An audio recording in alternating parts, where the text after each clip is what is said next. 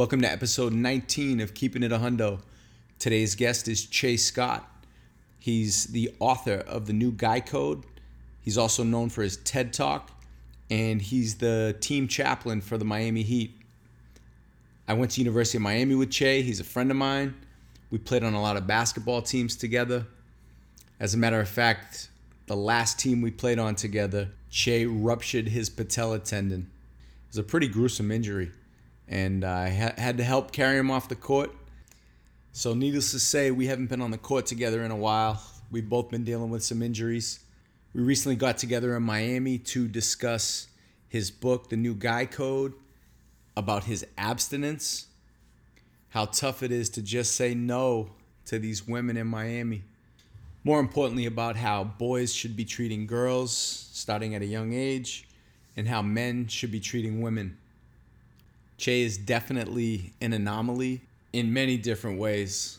And there are challenges that come along with it, as we discuss. But I think Che's a natural leader, and it's not that difficult for him to live a life that's very different than the average man. I can't say I agree with Che on everything, and I definitely don't live the same as Che, but I've always admired him, and I respect him. And I've always enjoyed talking to him and picking his brain about what's his motivation behind the way he lives. So sitting down with him was a treat, and I apologize that we went a little bit long today. I hope everybody had a happy 4th. And now that the Celtics own the East for the next several years, LeBron is gone. So on to the podcast. I really pride myself in having guests on the show that are different.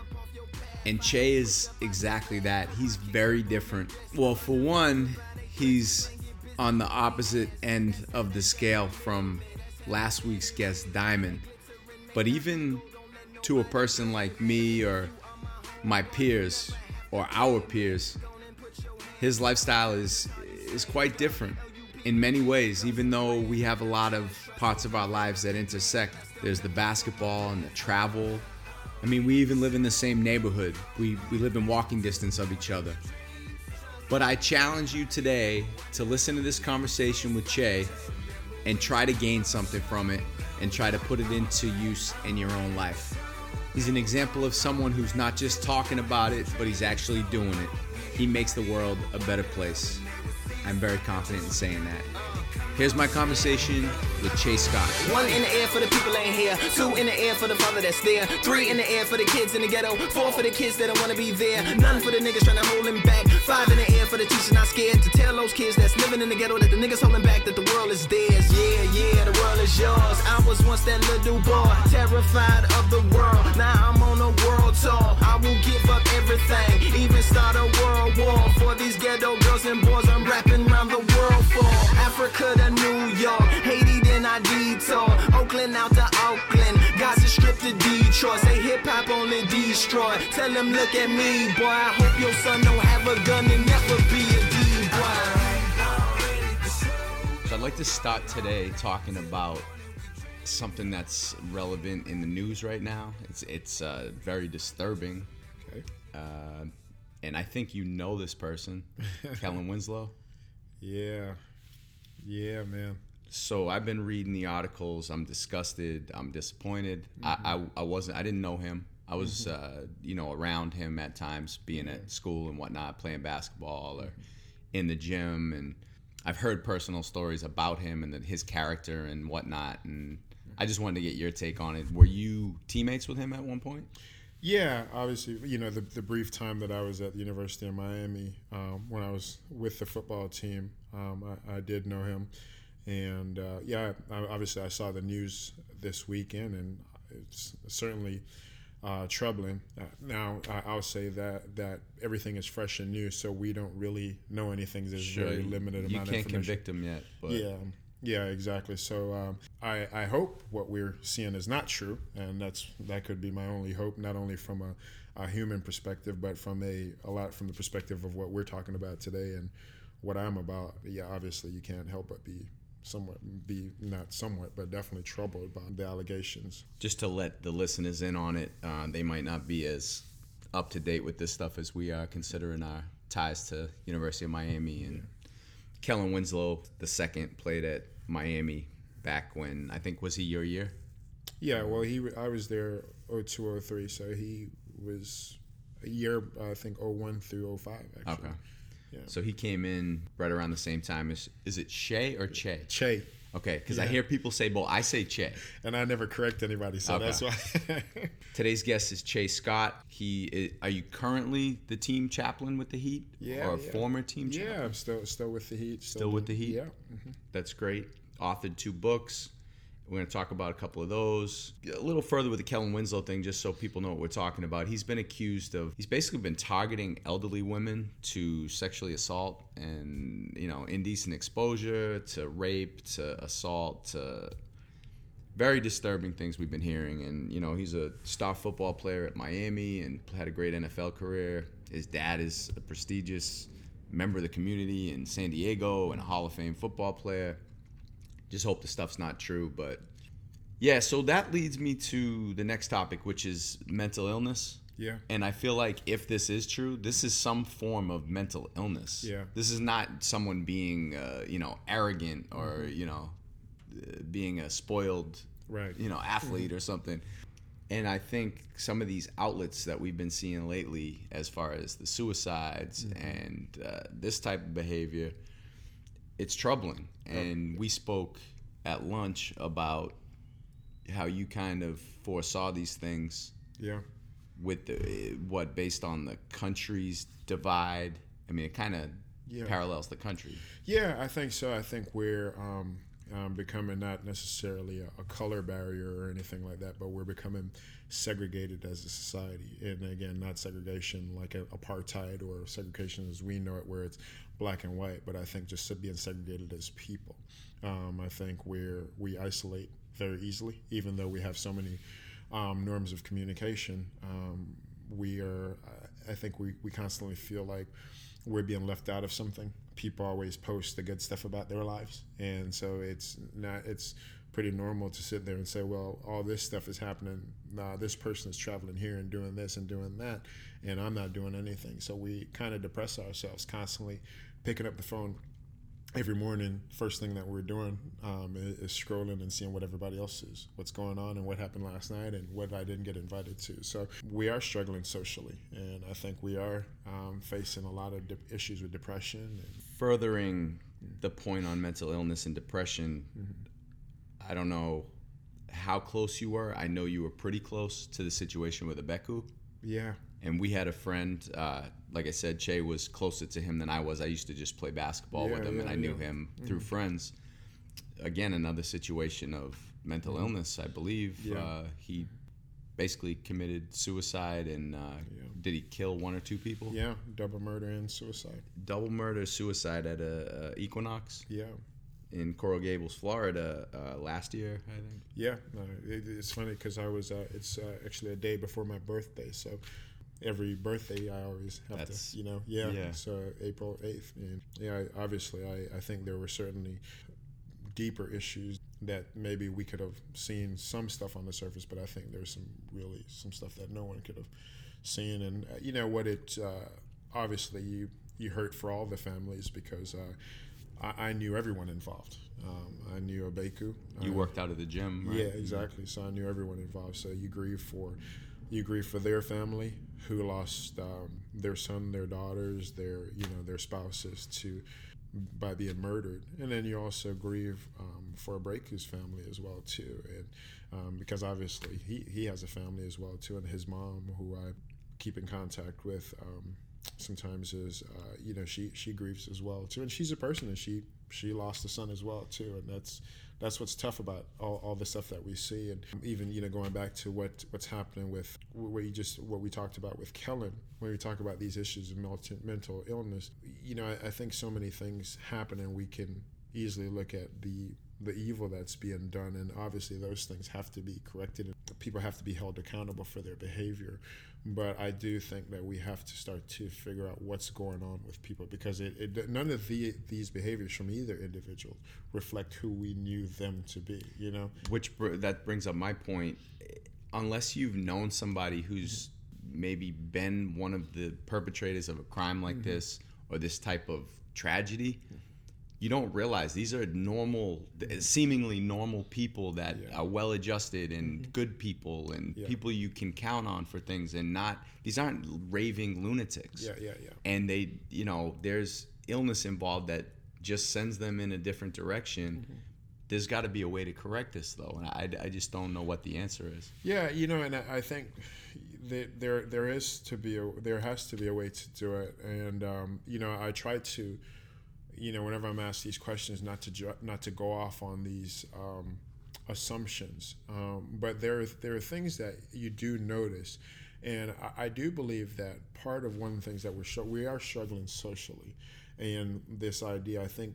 One of the things, not only are we divided as a culture, I think there's issues with materialism. There's so many different things that capture our attention. And basically, we are not as introspective society. We don't look within as often. And the reason why I'm saying this is that I think we're struggling with so many things socially. And we have this idea that we don't have, and we need this, and we do that, and I think we're driving ourselves crazy.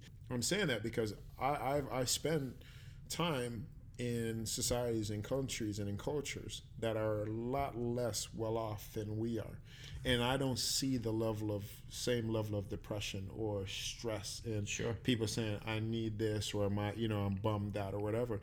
As a matter of fact, you often find. You go to a different part of the world, you see a woman carrying a bucket of water on her neck for almost a mile, and she's still smiling at you. You know what I mean? Like she doesn't know about depression. Exactly, right? Exactly. And the guy driving down the street in a Mercedes is like flipping you off, because he's 5 minutes late. Yep. Exactly. So I think there's certainly something that we have to address of what's really important. I saw a study recently that was interesting. It was about income related to depression. And it's basically like, as long as you make enough money to have the needs, which they said the point was right around 75 grand a year or something. Right. And then it goes up to about maybe 175, 200. Those people are happy. And then beyond that, there's a lot of depression, suicides higher, all that stuff. And we know that because those people have more stress. They have a higher standard to meet in their eyes. Interesting.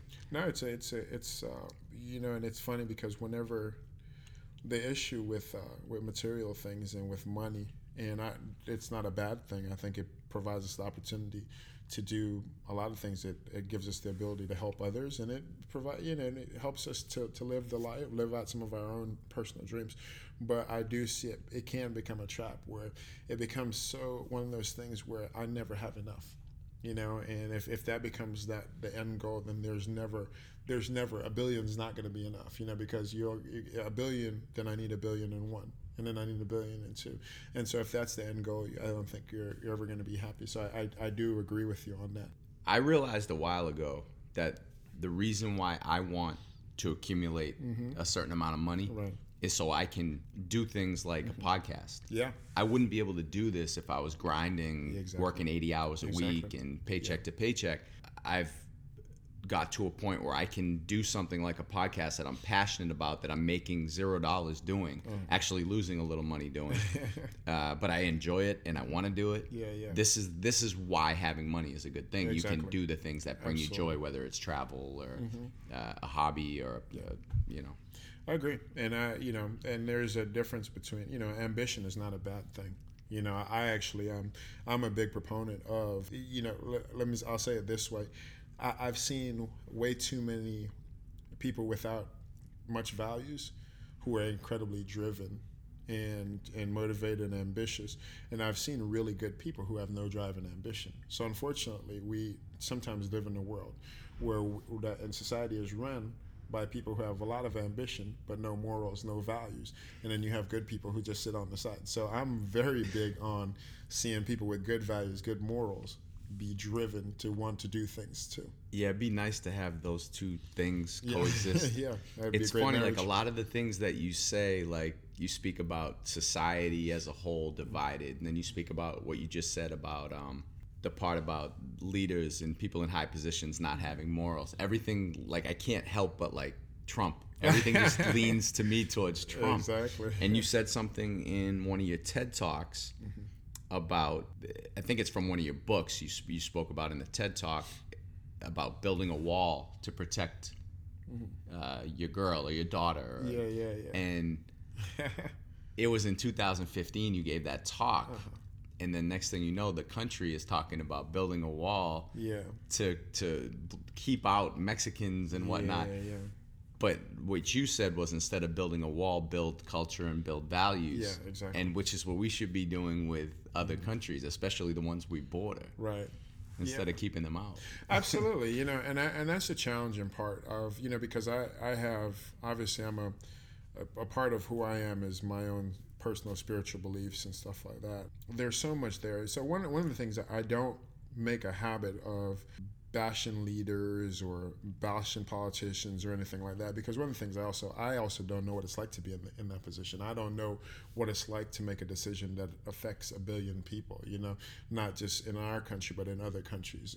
Let me say this, if we're going to ask the question about politics, and I've said this, that I do believe that politicians and leaders reflect society, and when we look at our leaders, then we should look, we're saying we're looking at ourselves in the mirror, whether we want to say we agree with this person or not.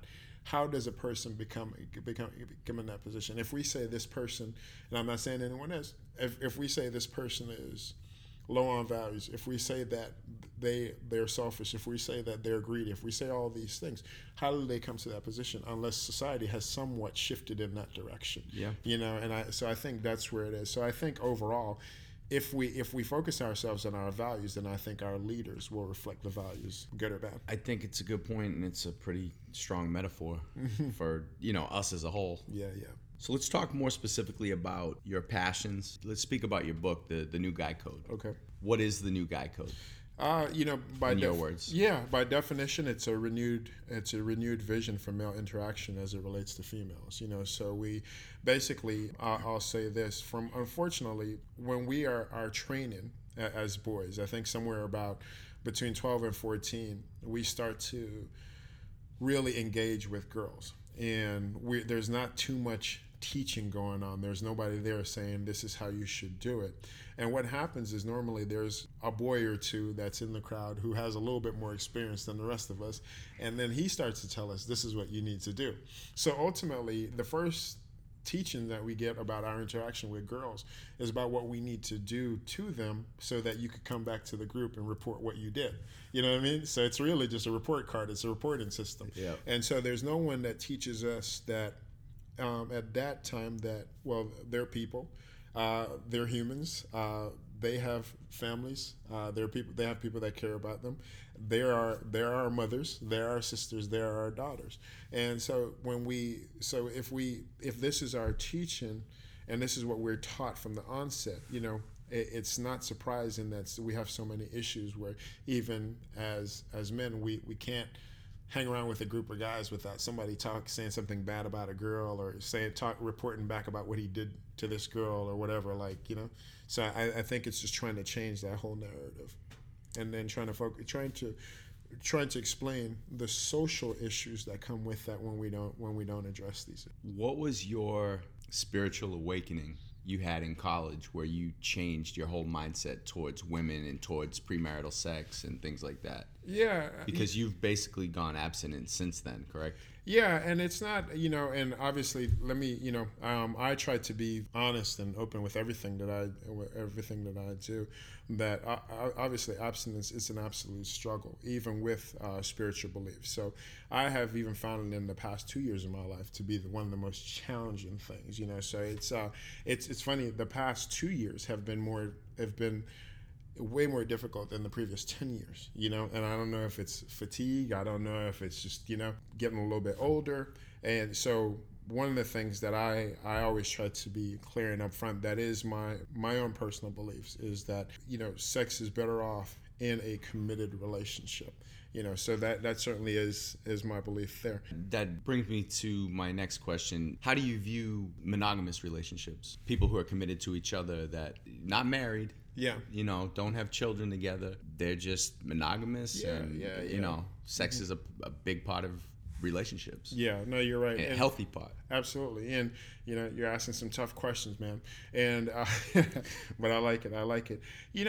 I don't think it's my place. I think, again, I come from a background spiritually where my belief and our belief is that sex operates better in the commitment of marriage. Now, we do live in a society, in a city, in a world that is, here are some challenges. People don't get married as early as they used to. People are very afraid that they're thinking like, well, I don't really like this person, but I just want to have sex. And it's not even really that. There are people that are really afraid of, well, I was married before and this is what happened and I can't just jump back into a marriage because I want to have sex. So I trust me, man. I'm living it myself as a single person, that it's incredibly, incredibly challenging. These are things that I have to think about, like, okay, can I date her? Can I date her? Can I date, those kinds of things. So that's, I don't know if I have the easy answer for you, but I would say this, that sex is, in my opinion, better in a committed relationship, I agree. Mm-hmm. Yeah.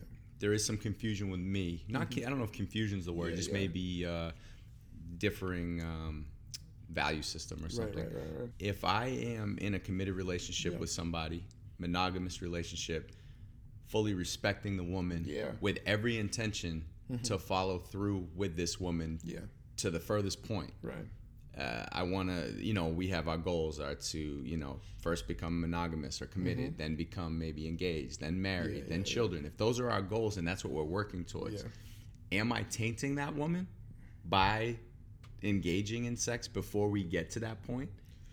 Because what I've read in your books is if you, basically have sex with women that you don't marry or whatever, you're kind of tainting them for later on. No, and you have to understand that the new guy code, my focus is so you're in a different life stage, when you're 20, you're 30 than when you're 14 years old. Yep.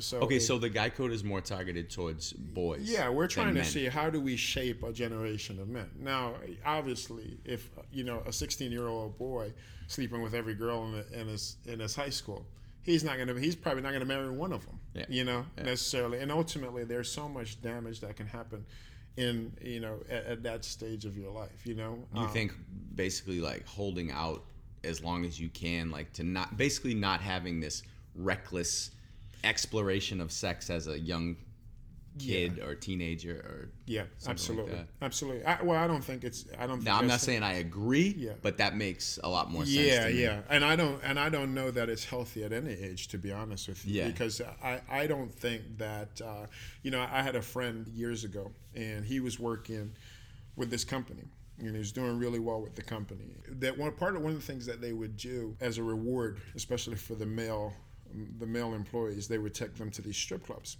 And when they went to these strip clubs, they wouldn't even give him money because he was taking the money and not even participating. So eventually they started just giving them credit instead of strip club. So he found himself like in these relationships with these workers, I guess, if you want to call them that. So he calls me one day and middle of the night, and he says, I'm struggling because I used to feel bad when I did this, and he had a girlfriend at the time. Now I don't feel bad anymore.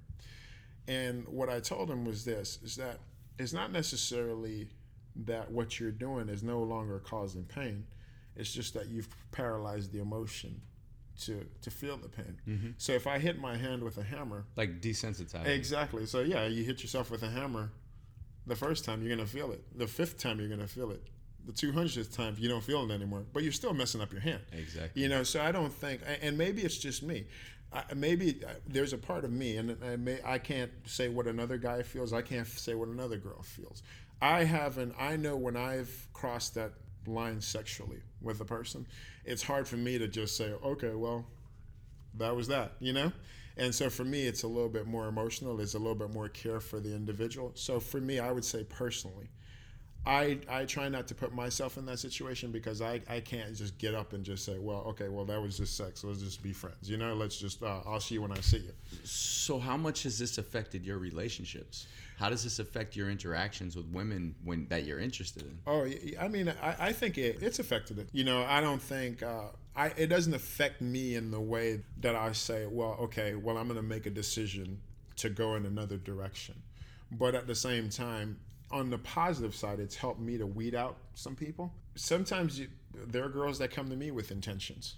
Yeah. And, I think when that position is laid before them, how I feel about, then I think you start to see certain things, people pull away or something like that. So it's Can you kind of just tell when your values don't align? Yeah. And then it's kind of like, okay, I see this is not going to work for us. Exactly. Yeah. So it's a good litmus test for me to see what a person, what a person values. And I'm not saying necessarily that I'm better than them or whatever, or I think less of them, but I have seen it where... It's funny you say that because I notice a lot of times with like, you're the type of guy who I may, at a younger age, I would get these feelings towards guys who don't drink, guys who are abstinent, guys who don't curse. And it's like, I feel like I'm being judged. Yeah. You know what I mean? Or like someone who's super religious. Yeah. You feel like you're being judged. Like, oh, this guy is weaker than me. He can't reach this spiritual level that I'm at. Right. Like I can abstain from sex or alcohol or cursing. And I've always felt this, like, I think it's common to feel kind of like, not like, oh, he's better than me, but it's like it's almost that. Like he looks at me differently. No, not as a peer. No, what I have my, I think you can say we've known each other for a long time. Yeah, maybe 15 years or something. Yeah, exactly. And I would say even probably the vast majority of my friends don't necessarily always believe what I believe. Sure. My best friend, we're not on the same level spiritually. I wouldn't even probably even say sometimes morally. Yeah. But that's my friend. I don't need people to believe what I believe, but they should know that I believe. So what I would say more than anything, I don't believe in you. Yeah. Would you? In the time that we've known each other, I think you're pretty sure what I believe. You don't have to doubt that. Like I think there's been a consistent. I probably wouldn't even be on your podcast today if you didn't see a consistent. If you saw that I was saying this, but you knew acting a different way. Exactly, then we wouldn't even be having this conversation. I seen you get kind of wild on the basketball. Yeah, that's right. That's why I avoided it, right? A little bit. Exactly, right? No, your behavior has always been consistent since I've known you. I don't doubt you. I admire it. At the same time, I have a million questions. Yeah. Because it's impressive and at the same time confusing. Right, exactly. And I think that's where I've never said, went out and said, well, I need to do this or I need to change this person's way of thinking. I think my life, and I think which is the model of Jesus. Jesus loved people and he cared about people. And I think he cared about people in such a radical way that people wanted to model that same kind of behavior. There's a guy named C.S. Lewis, an amazing Christian author. And he says of all the virtues of a Christian life, purity is by far the toughest. It's the most challenging. And so when you go to these kids camp and you have these parents and they're hammering their kids like, don't have sex, don't have sex, don't have sex. Wait till you're married. And the kid says, did you guys wait till you were married? And he's like, nah. Even if they wish they did, they know that's incredibly challenging. So I don't want anyone to hear me saying, well, this is just something so simple. I'm telling you that even for me, the past 2 years of trying to be this person has been the most difficult in my entire life. You know what I mean? Has it been specific situations? Like, are you dating someone and you just know that that's the next step? Kind of, it feels natural maybe for it to be the next step. Absolutely. And then does the relationship kind of end? No, I mean, there are times where lines have been crossed. There are times that, I'll say this. It's important that I follow through on my side of it if I'm going to tell you that that's what it is. So I'm not telling you that you need to do what I do. But if I told you that I'm going to do it, it's important that I follow through on my side. And I think that's an integrity thing. Going back to what I was saying as well, that I have a deep admiration for people who not necessarily believe what I believe, but people who say that they're doing something but actually follow through on it. You know what I mean? So I'm very drawn to people who pursue what they say they're after. You know what I mean? So when you're driving up 95, say that I'm a follower of Christ. But if I see somebody who says, man, I'm an artist, and I see that guy on the side of the road painting, and he's committed to his art, I admire that, because he is doing what he said. He or she is doing what they say that they're committed to. So, which brings me to something that I think connects us. My monogamy in my current relationship. I can hold my head up high. I have a certain amount of pride knowing that I treat my girlfriend the right way. Absolutely. There's nobody out there who's going to listen to this podcast and say otherwise. Exactly. Because I don't. So I don't feel uncomfortable saying that. I've never strayed in my relationship, and there's a certain amount of pride involved in that, and I know the pride that you have. Achieving what you've achieved over the past 12, 13 years. Well, the pride and the struggle. I would say the pride for me, I think what keeps me, I guess, focused more than anything, it's not necessarily for me to tell a story, but I'll say this from a new guy code perspective. There are a lot of women, and obviously coming off of a Me Too movement, who, and I've seen this, who are just craving to have a guy around them who's just not trying to sleep with them. You know what I mean? Yeah. And I don't know if objectifying them. Exactly. And Dave Chappelle, in his, I don't know if you saw one of his last stand-ups, but he was talking about the Me Too thing, and when he had to walk home with a bunch of money. And he talked about that one time he had to walk about how insecure he felt that somebody would, and he said, imagine having to walk around your whole life with something that somebody wants, Yes. And basically he talked about the female, the vagina. And he says, because again, going back to our teaching as males, we believe that it's our whole passion in life is to get to that woman and to take advantage of her. What happens after that? We've never really thought that far ahead, but we need to get to her body. And so I think for me, the value in knowing that there are probably women out there who say, well, I don't understand Che. There are probably some who question the validity. There's some who question if I'm gay.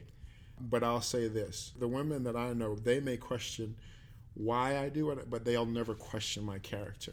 And so they'll never say, well, Che took advantage of me. Right. Well, Che, you know what I mean? Right. And I can say this, that in at least for that moment, being a guy who can see value in them more than trying to sleep with them, I can say that I invested in her life, whether somebody believes in that perspective or not. That reminds me of a situation I was in, I don't know, a few years back. And I was talking to a girl, getting to know her. We hung out a couple times. We weren't sleeping together. We weren't committed or anything. She came over late one night after a trip. And she came by. I told her I was tired. I was going to bed soon, but she's welcome to stop by. She stopped by. I had no intentions of anything. My intentions were, I haven't seen her in a while. It'd be nice to see her. So she comes by and she says, I'm really tired. I don't feel like driving home. Fine, you can stay over, no problem. So I just wasn't at that point with this girl yet. So we go to sleep, and she sleeps on her side, and I sleep on my side, and I don't try to do anything. Right. So the reason why this is interesting to me is because it relates to situations you've been in, and it also comes full circle with the podcast. This girl had a podcast. She didn't know I knew about. We never spoke about her podcast. But I found it because we were Facebook friends, and she posted them on Facebook. So I decided to listen to one. And she starts telling the story about this guy. I really liked him, blah, blah, blah. I stopped by the house. And, we went to bed, and he didn't try to sleep with me. Right. And she questioned my sexuality. Maybe he had an STD. What else was it? Oh, he doesn't know how to handle a black woman. Listen, I have a resume. I'll show it to you. Little she know, right? Right. It was nuts to me that this is, she's putting it, granted, she didn't put my name out there, but she's putting it out there for public consumption that I may be these things. And it's hurtful. And so I can only imagine you've heard plenty of those things before. I had a situation once, and this is a great friend of mine, right? And that we were, talking through, should we, is this something more than a friendship, potentially starting to date. And when we first started getting to know each other, I wasn't sure if I was interested in her. As a matter of fact, I wasn't interested in her, you know. So I noticed a little bit of a distance in coming between us. I couldn't understand it. And when we had the conversation about, you know, what happened, and she basically said to me that she didn't feel like I was interested because of my lack of physical, you know, not being physical with her. You know what I mean? Like she expected me to come on to her. That's how you show interest. Exactly. So what I said, I flipped the situation on her. All right. So I was like, I wasn't sure if I was interested. So therefore, I didn't want to do something where, in the end, I come off as, you know, I'm doing something and then tell you that I'm no longer interested. I'm not interested. I can't follow through with what my body's doing. Exactly. So yeah. So let you know, the opposite happens. Let's say the opposite happens.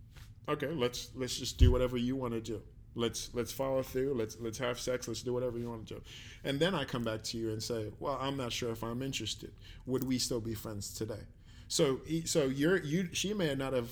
You're damned if you do and you're damned if you don't. And she didn't understand my action at the time. But the only reason she still respects me today is because I did what she didn't expect me to do. And I think it hurts them in the short term, but in the long run, they're going to like and respect you more. Yeah, and I share this in the second edition New Guy Code book. There is all kinds of stories, but I think one of the proudest personal moments for me. There was a girl years ago. We've all had situations where girls are a little bit too crazy about us. And this girl was crazy about me. You know, everything I wrote or said, she made a comment about. And I knew that I could do whatever or have her do whatever I wanted, you know. And there were times, honestly, where I was just like, it's a boring Friday night. Let me just give her a call. You know, let's just go hang out with her. I know she'd do whatever I want to anyways, right? Yeah. But it never happened. I never got to that point where I did that. Probably a couple months later, whether it's a year later, you know, she had gotten over me and realized I wasn't budging at the time. But I realized she started to hang out with this other dude. This dude is madly in love with her. They're married now, very happily married now.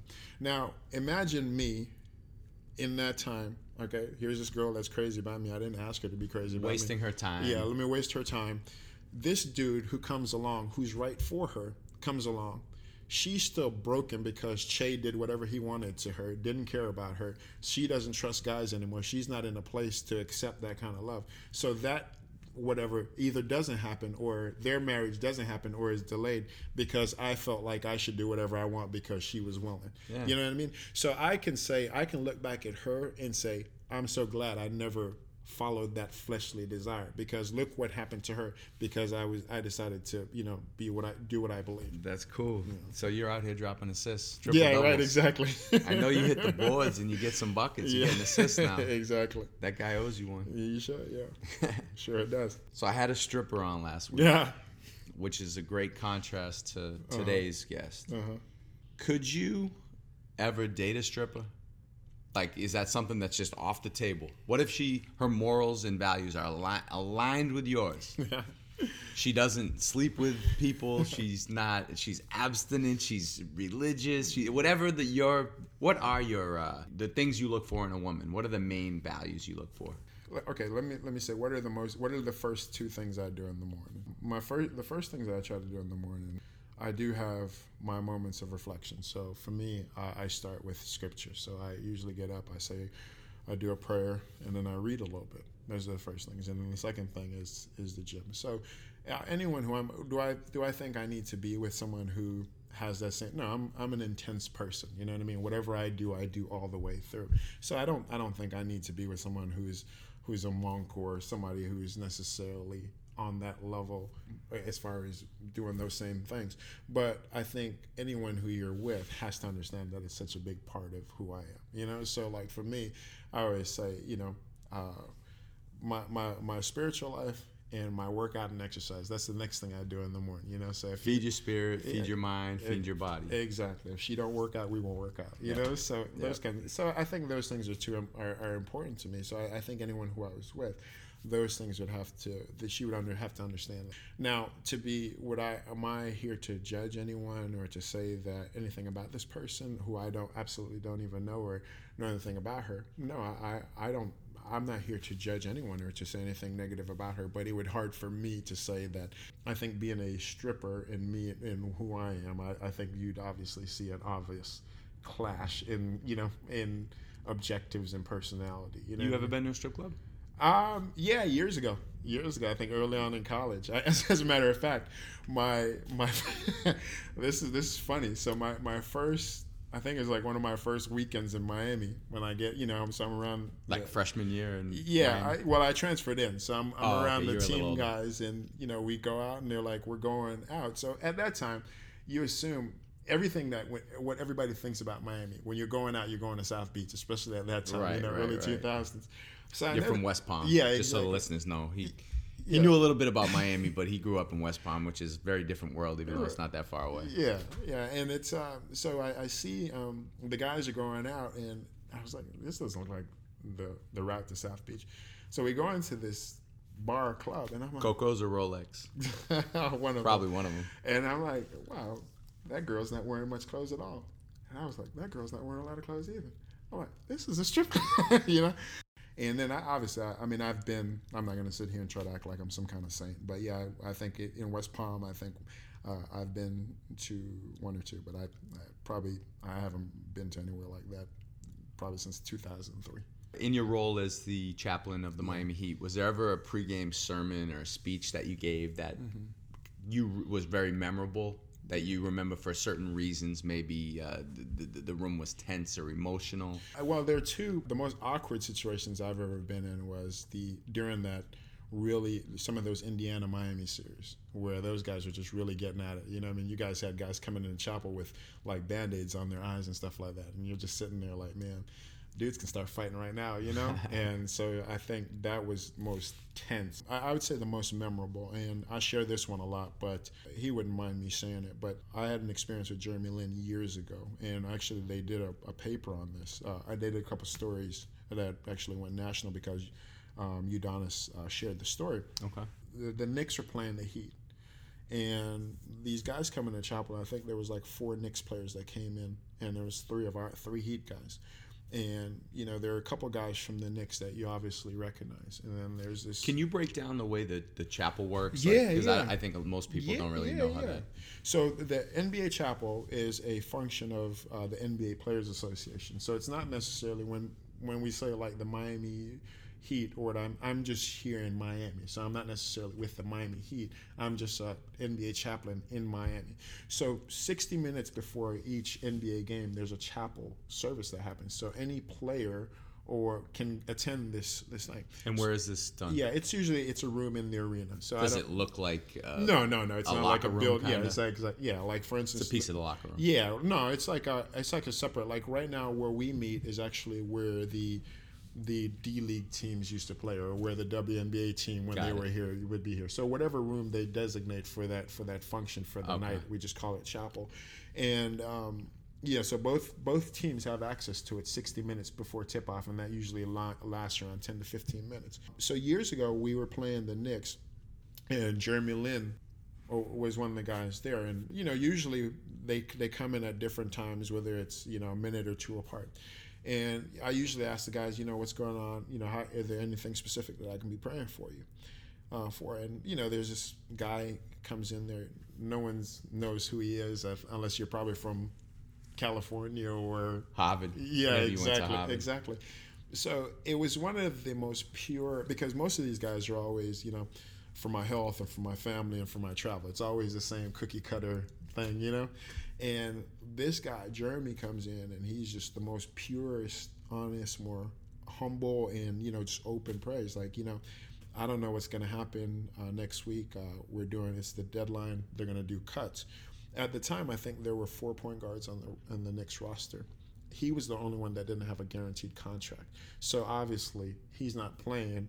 They don't have to pay him if they cut him. Yeah. So obviously, he's the guy that's going to get cut. And man out. Yeah, exactly. So I walked out of that chapel, and I don't know why. Like, I just kept on thinking about this guy. So I sent a message to a couple of my friends, and I was just like, there's this guy that came to chapel last night, and you won't know who he is, but his name is Jeremy Lin, and can you just keep this guy in your prayer? I don't know what's going to happen with him next week, but I've just been thinking about him, and the guy, his name, he just kept on coming up again, and I just kept on thinking about him. And I'm not saying this had anything to do with me. I'm sure there was multiple other factors. Less than a week later, Linsanity happened. Linsanity happened. That's awesome. So you're talking about going from probably getting cut the following week. Did he specifically pray for, like, I need to make the team or something? I need minutes? Was he talking about basketball? No, I think he just I just don't know what's going to happen. Okay. Just pray, it's just for God to guide him in that. And I'm telling you, man, Linsanity was the next thing, and obviously awesome. That was like a month, the biggest thing in sports for like a month. So I think that was probably one of the coolest things that I've ever seen. So now I challenge the guys, like, be authentic with what's going on in your life. And we know that you want you to be healthy. We know that you're going to travel, and we know that you have families. But what's really going on in your life? Yeah, I think a lot of times when I pray, it's I feel like I'm taking things for granted if I don't thank for the simple things that are obvious, like for having being healthy and being having great parents or something. Like, these are things I want to thank the Lord for.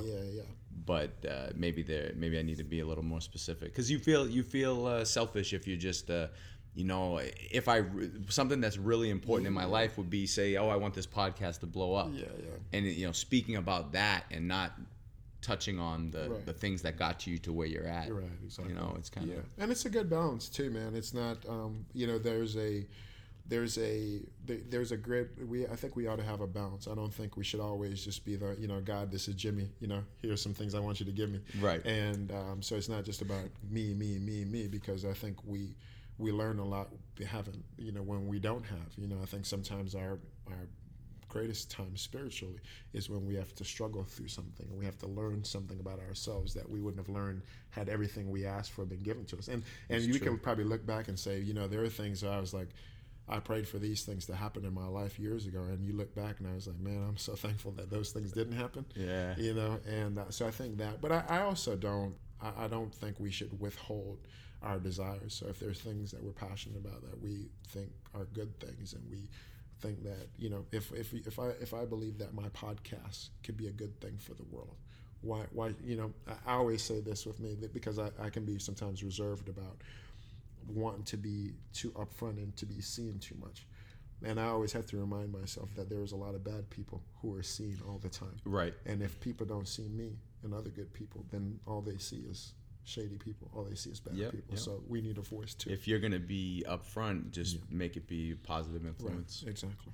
Yeah. So you talked about adding value to women in the new guy code. Yeah. And you talked about, you brushed on it earlier with the girl who you didn't want to waste her time, and she ended up meeting the man of her dreams. Yeah. That hit home with me, because at first it's kind of like, well, how am I supposed to add value to this person I don't know? And if I'm not interested in them, we're just going to cross paths and then keep it moving. Mm-hmm.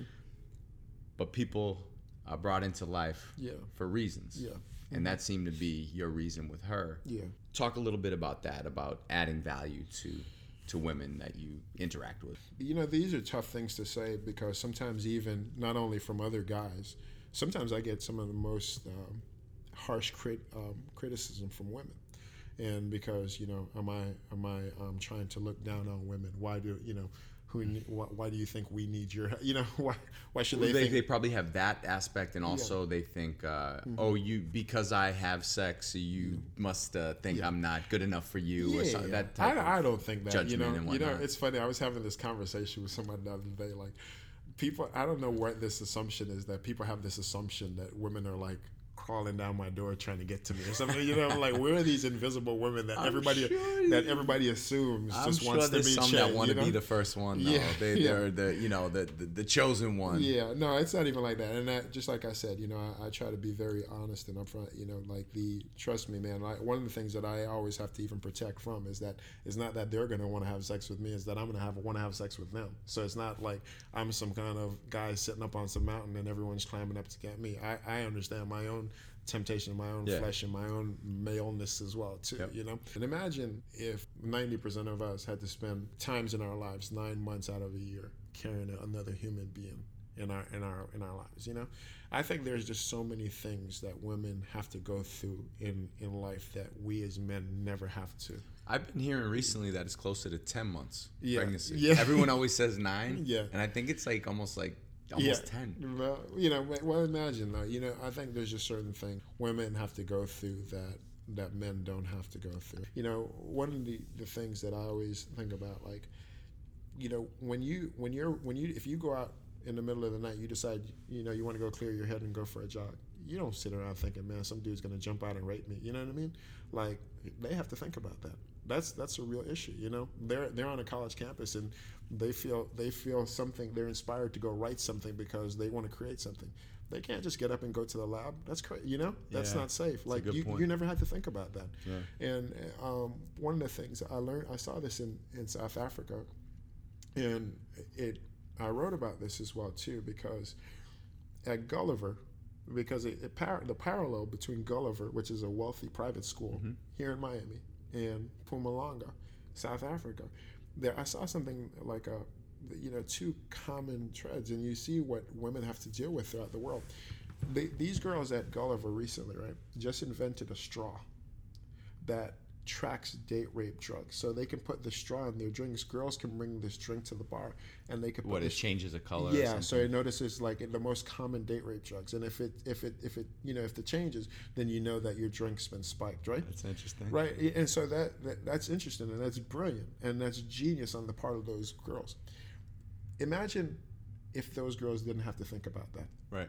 Imagine what they could invent if they didn't have to think about that. You know what I mean? Because that's fight or flight. These are the things. What do I do when I'm fearful, when I'm scared? You know what I mean? So when the woman in Mpumalanga, South Africa, where the rape numbers are so high, if she didn't have to worry about being raped every single day of her life, what could she do to make that society so much better? You know what I mean? Yeah. What could her brain do if this fear didn't have to always be there? Energy put towards these negative things. Yeah, exactly. So I always say, man, it's like an offensive line. Tom Brady's not great by himself. I think the Patriots have always had a great offensive line, and I think we do owe it to our women at times to at least create a society where they don't have to worry about some of the things that we naturally don't have to worry about. And I think just little small things like that can add value to their life. They say people are put into your life to either multiply, divide, add, or subtract. Yeah. And you want to keep the ones that add or multiply and not divide or subtract. Who's been the biggest influence on you besides your family? I know you speak a lot about your mom, but have you had any mentors or role models besides family members that you kind of have mentored you into this role you're in now? Not into this role. Well, I think I have a lot of really good friends, and I have a lot. The good thing about it is that there are some who don't understand. Like, even we talked about it with, you shared your thoughts, but I think people, as much as you may say you don't understand it or you don't necessarily agree, we're always been open in our dialogue and been able to have these conversations. So overwhelmingly, I've had a lot of supporters, and so that's been very, very good. I would say the sad part is a lot of supporters, a lot of friends, like-minded people. I have also been let down by a lot of leaders in this, and I would say when people tell me that they're frustrated with the church and with Christians and people. One of them. Exactly. I grew up Catholic and I'm not anymore. And I'm not even because a Christian you've seen anymore. Yeah, exactly. And so I would say, even one of my first experiences being around a pastor, finding out about affairs and children and all this stuff. It's, as much as I have supporters and I have friends and I have like-minded people, it's been important for me to carve a new way. So some of the people that you believed in and had similar beliefs, they weren't living the life that and it's they not claimed even, exactly. preached. Right. And which is what I'm used to seeing. Right. And that's what makes it so difficult. And that's why I think authenticity is so important. That's why I always tell you, when we talk about these things and we talk about these values and these objectives and the things that I aspire to, please I don't want anyone to hear me say that these things are easy and these are like I just wake up and I want to do that. No, most of the times the reason why I do read and try to focus and is because my natural inclination is to do the opposite.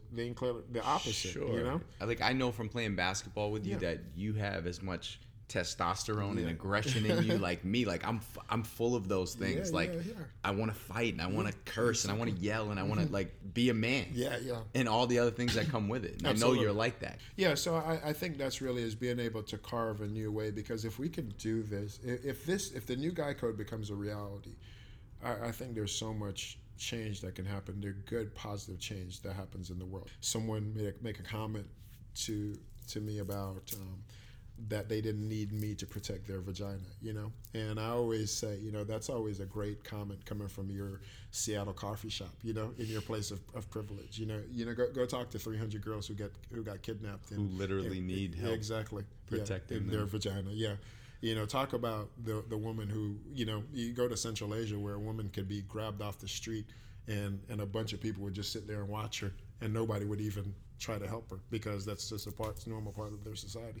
So we can say all these things from a point of comfort and privilege because we don't face those risks every day, you know. When you were just speaking about mentors maybe letting you down, stuff like that, it reminded me of a time I started working for a real estate company. I really looked up to, it was a man and a woman who ran the company. They were good friends. It was a female CEO, a male CEO. They ran the company together, great, successful company. And I looked up to both of them, and business-wise anyway. And then I thought so family-wise. Maybe a few months into the job, we went on a trip, like the annual convention or whatever. And we're out of town. And I see these men that I looked up to in the company. I want to be like these guys. These guys are making a lot of money. They're successful. They have a happy wife and kids. As soon as we leave town, shit hits the fan. They're calling up chicks from other companies that they screw with every time there's a convention, you know, running around doing things behind their wives' back and talking openly to us about it. And to me, I was like, wait a minute. So the guy I'm working for, this is how he treats his wife. How's he going to treat me? Exactly. Why do I want to work for this guy? I went to the woman who ran the company with the guy and told her, I don't know if I want to work for this company. I left the company and I was uncomfortable. Listen, I am far from the holier than thou guy. I don't think my shit doesn't stink. But I didn't think it made sense trusting someone in a position of power that treats his own wife like that. I'm 100% with you. Actually, I have a principle on that. I don't do business with people who cheat on their spouses, and they just for that, like, if you can't, why would they be honest to you? Why exactly? Why? What would why make do me you think you're special? Exactly. So I think absolutely. In your opinion, how much does religion play a role in your abstinence? Would you say, if you had to put it on a percentage based on like your own morals and then religion? I think it's the, you know, and so that's actually a great question, right? I always say this, and you know, Hundo eats. You're a food guy. Yes, sir. You're a food guy. So you go to a restaurant, right? I go to a lot of restaurants. You go to a lot of restaurants. You're in the toilet. You smell something in the toilet. Somebody's doing number 2, right? Yeah. You see the chef walk out of Oh. You right? The chef walks out. Oh. Are you you know, and he's going back in the kitchen to make your food. Are you happy about that? If he is there a conversation See, about if he washed his hands or not? No, it doesn't matter what he washed his hand. You're thinking about it though, right? Yeah. Because the chef who's preparing your food just got out of the toilet doing the nasty. Yeah. And you saw that, and it makes you uncomfortable. Because of the position that I'm in, I can't say what you do or what anybody else does. There are certain people, for me, that need me to live a certain way. And so is it always fair? Do I always like it? Do I feel sometimes like I'm, you know, that I'm isolated, that I'm by myself, that I'm in? Do I feel that way sometimes? Absolutely. But there's a chance that you may not feel the way about me if you knew that I had this trail of relationships that were broken, that didn't work out. And then, you know, you understand what I'm saying? Sure. So ultimately, for the greater good, I understand that in my role as who I am, as a chaplain, as a minister, as a new guy code guy, that doesn't mean that things can't happen, but you respect me a lot more because there's no story, there's not a list of stories back there to go to. So it's not necessarily, we understand that people use the bathroom, but you're a little bit uncomfortable with the chef using the bathroom in your presence. You're talking to the right guy. Like, I'm the kind of guy who gets uncomfortable about that type of stuff. And so for me, unfortunately, I'm a chef in the bathroom if I don't watch some of my actions. Yeah. And Paul says this in his writings. If me eating food causes somebody to go off track, man, then I'll just become a vegan. And so I'll become a vegan if it's going to cause you to go off track. Yeah. So if sacrifice. Yeah, exactly. If me having a beer causes you to become an alcoholic, I'll just have a beer at home. Okay. Do you feel like you'd be letting yourself down if you had sex at this point? No. Let's say you were dating somebody and you had a moment of weakness and you had sex with her and then you never did again and then you kept living as... Yeah. No, I think you're thinking that I'm too perfect. Just like I said, I've had, just like I said, in over this period of my life, there has been challenges. There have actually been lines that have been crossed sexually in that time. Do you feel guilt? Do you feel shame? There can be. No, it's not that, ultimately because, what, again, a part of my belief is, for God so loved the world that he sent his son, not to bring shame and guilt, but I don't think that guilt comes from God. I don't think that shame comes from God, but I think there's accountability. And I think it's for me, I have to look at each situation and say, does this truly represent what I believe and what I want this relationship to be, And ultimately, and I think part of it too is like, I haven't necessarily been in a whole lot of long-term relationships. So for me to be in that situation consistently is not necessarily healthy. So it's not really a issue of guilt and shame, but I think responsibility, accountability. That sucks. It kind of sucks though. Yeah. No, well, it's just a sacrifice. Yeah, and I mean, because I think you should be able to have those meaningful, long-lasting relationships that everybody. No, does. And I'm not saying that's not for it. I think that's part of my. I think some of those things are personal and personality. Like I think we talked about at lunch. I think you can find out as much as you need to know about a person within 3 weeks, and you can confirm it within 6. Yeah. And then also too, I understand, and this is something that I have to become comfortable with, that I'm not for everyone, and I think most people that I know respect me, they support me, they encourage me. I think that's safe to say. Yeah, but I understand that, I live a certain kind of way, and that's not for everyone. And I think there are times where people would say, well, Che is great, but man, that's another level, and that's fine. I once had a great conversation with an ex-NBA executive.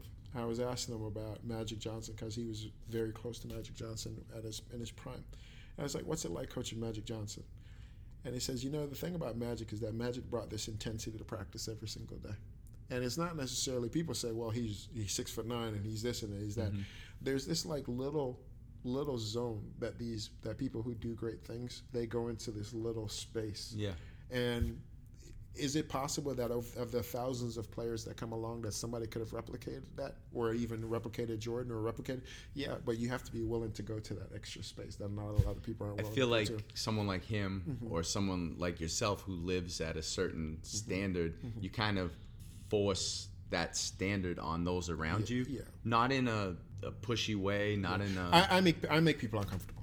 Make people uncomfortable. Yes. And I have no clue why. I have never done anything to say like, I want people to be, but I make people uncomfortable. I think so. Yeah, people assume that I know their story when they look at me. They think that I've read their book. It reminds me of like growing up playing sports. There would be like, even if I was like better, than this kid at a sport, maybe he was just like one of those free throw shooters who doesn't miss, and it's just like, man, why can't I shoot like that? Like, why can he do? And I would feel this like, why is this person so perfect? Yeah, and it's that. I think that's I would be uncomfortable. Yeah, and like he's doing something that I'm not doing, and I need to figure out how to do that. Right, and that's that's a huge mistake for anyone who looks at me, because I'm furthest from perfect. You know what I mean? Obviously, again, going back to basketball, how many times have you seen me flare up on a basketball court? Yeah. More than not only anyone of my position, more than anyone. You know what I mean? Yeah, like, you're the loudest guy on the team. Exactly. So I mean, anyone who knows me know that I'm far from perfect. But I think people understand that I understand what my calling is. that I'm committed to my call and I'm committed to every day. And I think this is really it. Most people say they want to do something in the world and they want to make the world better. So they share a post or they write a comment. I get up every day fully committed to doing that. And you live it. Yeah, exactly. I know you do. You know, so it's like, and it's not, this isn't about abstinence or sex. Like every single day of my life, I wake up trying to think about something to make the world better. Yeah. And so I can understand that most people just want to cruise. You know what I mean? People are just trying to get by. I'm just trying to make it to 80, man, and not have, and not have some kind of disease. Where I'm trying to get all I can out of this thing, and I think that does make people uncomfortable. I agree. There's a story in one of your books, and you spoke about it in the TED Talk, about your mom likes to tell stories. Yeah. About your dad being caught in the home of your mom's father or your mom's family. He's at my my parents' house. Back in Jamaica, set the stage, tell the story, because I like that story, because it kind of shows where your morals came from. Yeah. The nature versus nurture part of everything. Yeah. So part of that story. So one thing you have to understand, like we don't have like a history of abuse in our family at all. We don't have, You're lucky. Yeah. My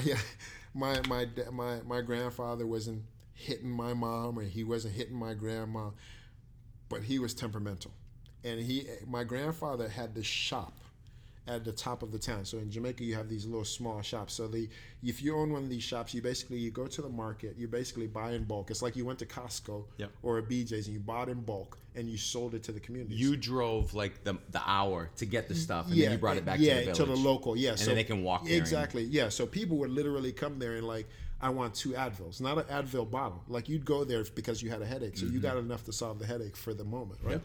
So my grandfather was noticeably temperamental. You know what I mean? Like he would kick dudes out of his shop all the time. It was like this old Jamaican, come out of his shop. Like everybody remembers Olen. That's what we called him. So he wasn't the kind of guy you wanted to be messing with. You don't want to be at his house sneaking around if he didn't know you were supposed to be there. And my mom, one day they're younger and they're starting to date a little bit. My mom invites him over because he had gone out to the shop, and my grandma and him had gone away to market to get some stuff for the shop. My parents are hanging out when they're younger, and as he's getting ready to leave, my mom is still nervous, and my mom will still get nervous telling this story right now.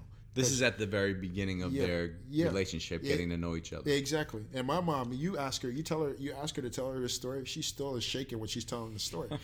And she's like, okay, well, you need to leave now so he doesn't come back and see you here. Well, he's walking up the stairs and runs into my grandfather on the way out.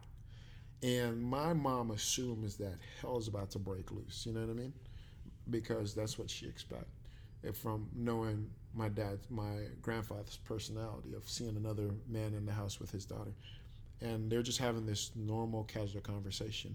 And really what happened is that my dad would go to the shop in the evenings. He would go about his business, but he had always impressed my grandfather as being a stand-up guy, and everything that he did.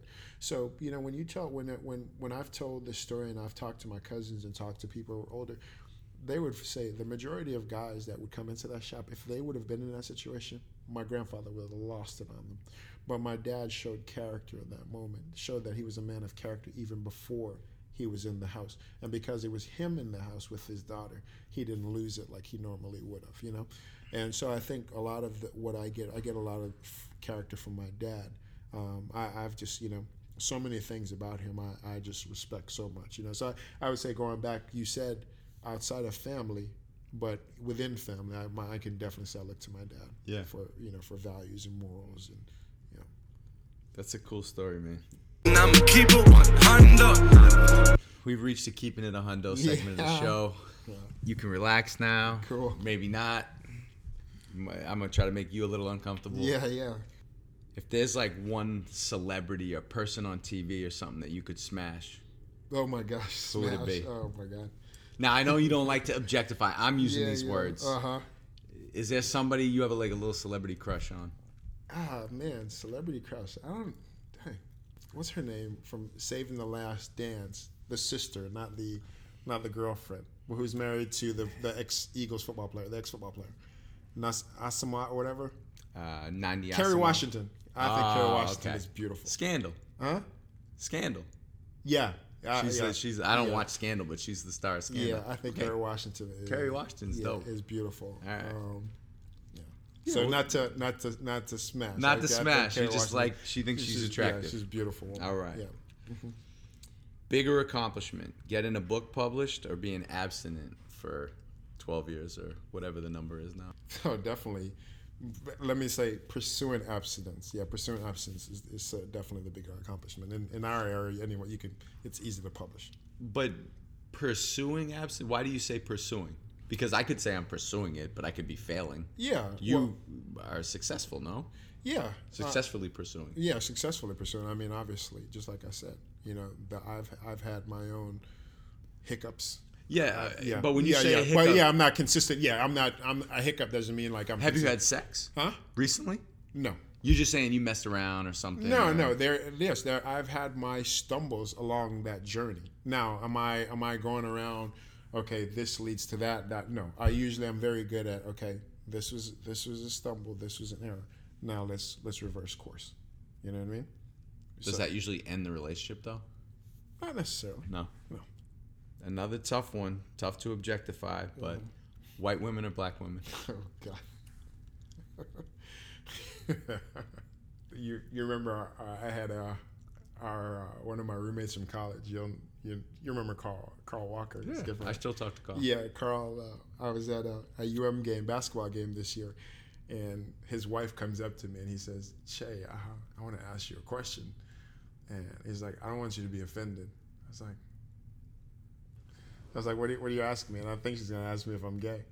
And she's like, do you date black girls? And I'm like, where did I develop this reputation?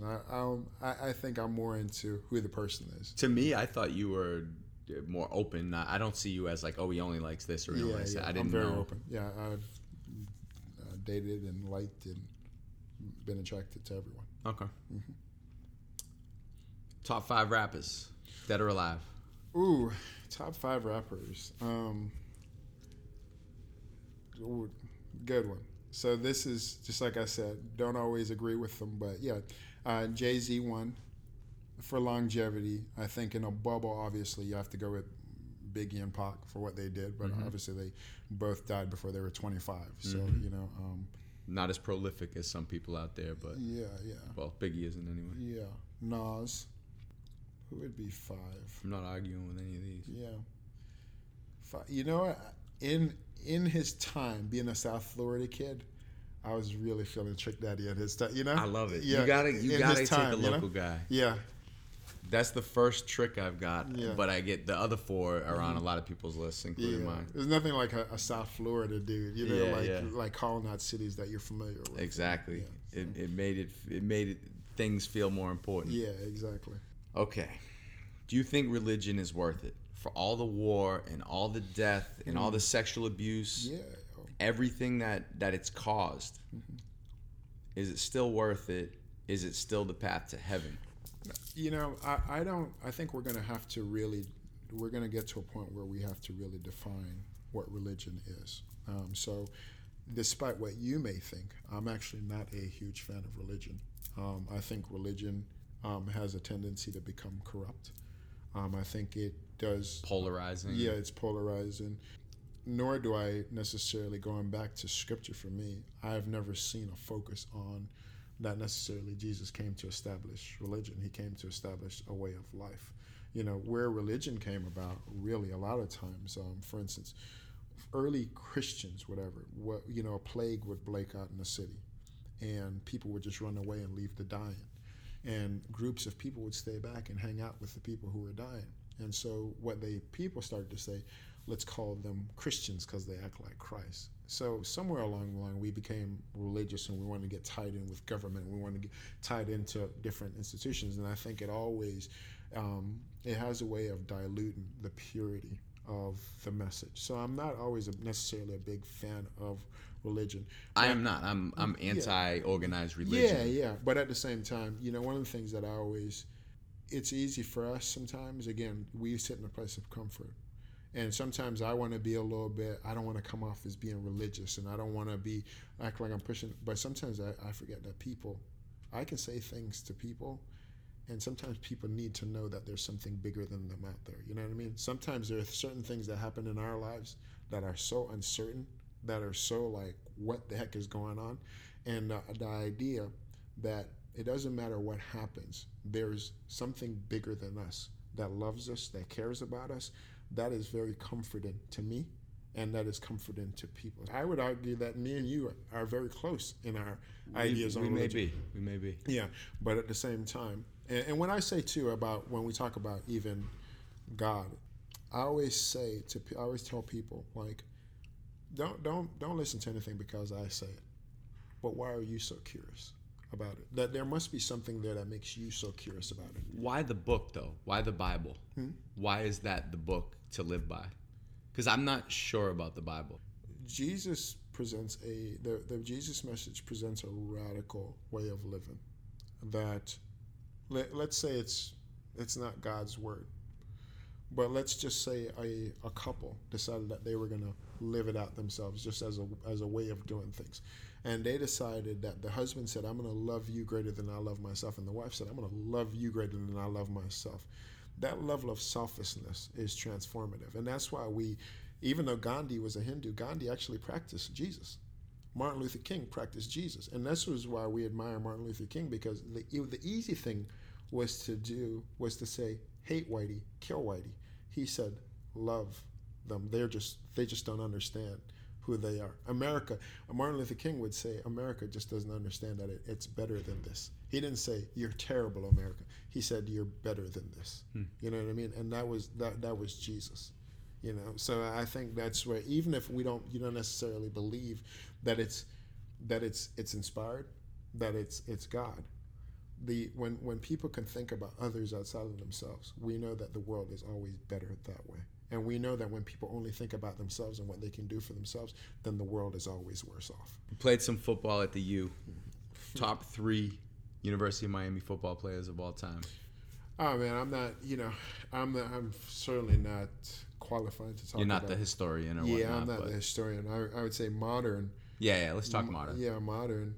If we're gonna say modern, let's go back to. Well, I think we could go back to the 80s, and I think that becomes easy. Michael Irvin, Ray Lewis, and I think you could, and there may even be greater than that. You know what I mean? Because you've got it seems like you have so many great players. I mean, Warren Sapp. I would say this. Outside of LeBron James, the most impressive athlete I've ever seen is Sean Taylor. Sean Taylor. I thought you were going to say that. Yeah, he's the most impressive athlete I've ever seen. Outside that you've been around and exactly. actually seen with your own eyes. Yeah, that guy just had everything. He had everything. Like bigger, faster, stronger, nastier. He was just the perfect football player. Yeah. And so he's, I miss him, and but he's talking about just an impressive athlete. Yeah. Hey, that's the answer. Top 3 of all time, Sean Taylor. Yeah, exactly. Steel cage match. Who you got? Che Guevara versus Michael Che. Oh my God, Che. Yeah, Michael Che. You gonna take Michael Che? Yeah, exactly. I'm in Miami. All right, so the winner of that has to take on Che Scott. Yeah. Who you got? Che Scott versus Michael Che. Yeah, go with Michael Che. Yeah? Yeah. Damn. Do you remember where and when you were the last time you had sex? Oh my gosh, I do. Any details? No details. No? No. College? No details. Okay. All right, last question. Yeah. Death row meal. What are you having? Hundo Eats, We got to talk food gosh. to close it out. It's funny. I'm the complete opposite of you. And as far as what? When it comes to food. Like, maybe I need to just have better food experiences. You mean that food isn't that important to you? No, food for me. Like when I travel, I'm like just trying to find something that'll give me some kind of nourishment. Just to give you energy to keep moving. Yeah, food for me. Food for me is what keeps me from dying.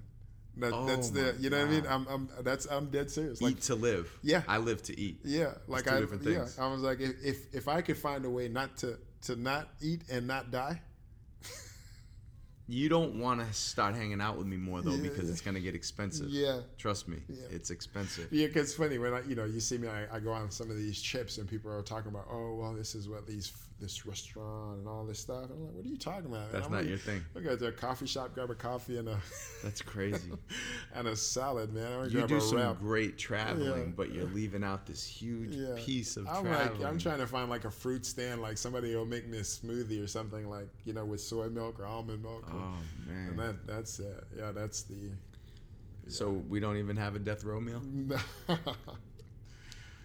It's funny. I wouldn't even know what to do, because I know what you would. You would probably have something. Your mother's home cooking, something that reminds you of home. I do like Jamaican food. So I guess like a curry chicken meal would be a great meal. Yeah. Some plantains or some rice and peas. Exactly, rice and peas, curry chicken, ginger beer, maybe.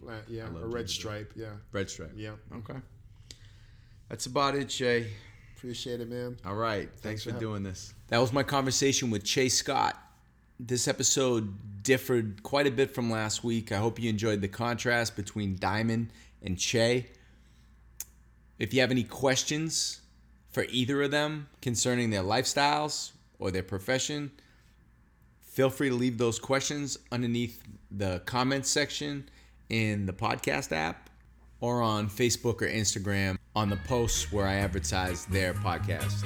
There's got to be some questions I didn't ask that you were hoping I did and I just dropped the ball. Very interesting people with very different lifestyles. If you know of anybody else who you think would be a great guest to have on Keeping It a Hundo, please leave it in my comments section as well. Make sure you're downloading and subscribing, and continue to enjoy listening to Keeping It a Hundo. I'm Matty Hundo. See you next week.